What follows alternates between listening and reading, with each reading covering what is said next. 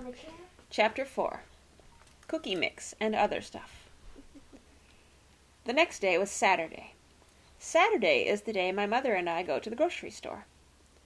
I have rules at that place, like no hollering the words, "I want ice cream," and no calling Mother the name of Big Meanie when she won't buy it, and no eating a bag of marshmallows that doesn't belong to you.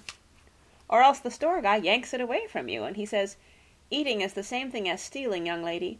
Then he takes you to Mother, and she has to pay for the whole entire bag, except for I don't know why, 'cause I only ate 3 of those softy guys, and that's all. The carts at the grocery store have seats in them. That's where babies sit, only not me, 'cause big girls get to walk all by themselves.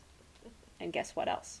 One time Mother even let me push the whole big cart without any help, except for then some baked beanies got knocked off their shelf, and a grandma got her foot caught in my tire, and so now I have to wait until I'm bigger.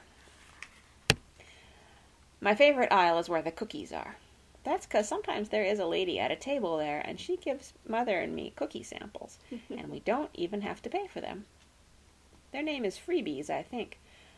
Only too bad for me, 'cause this time the lady wasn't there. Darn it, I said, very disappointed. No freebie, lady. Mother smiled. That's okay. When we get home, we're going to bake our own cookies for Grandparents' Day, remember? Won't that be fun? She asked. I made my shoulders go up and down. That's 'cause I was still mad at her for not taking me to my teacher's house, of course. What kind of cookie mix do you want? Asked Mother. I did a frown at her. I don't even want to bake cookies anymore, I said, 'cause you still won't take me to where Mrs. lives. Mother rumpled my hair. Staying mad isn't going to change things, Junie B., she said. Now, do you want to pick out the cookie mix, or shall I? Then Mother picked out some cookie mix, and she gave it to me, and I threw it in the cart very hard. Thank you, said Mother. You're not welcome, I said. After that, Mother took me outside of the store, and she and I had a little talk. A little talk is when Mother is mad at me, and she says, "Who do you think I am, Missy? And exactly how long do you think she's going to put up with me?" Then I have to say apology to her. Apology is the words, "I'm sorry," except for you don't actually have to mean it, 'cause nobody can even tell the difference. After the little talk, we went back into the store. Shall we try again? Asked Mother. Then she gave me another box of cookie mix, and I put it in the cart very nice.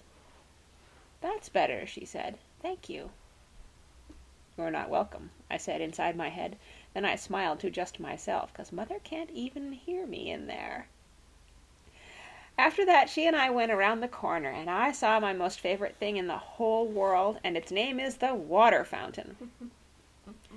Hey, I need a drink, I said, very excited. Then I ran right over there, and I hopped up on the little step. Need some help? Called Mother.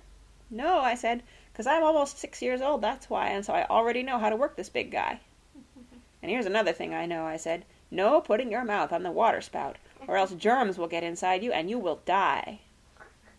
I smiled very proud. Polly Allen Puffer told me that, I explained. Then I bent my head over the fountain and I drank for a very long time. Hurry up, Junie B., said Mother. I need to get the shopping done. I wiped my mouth off with my arm.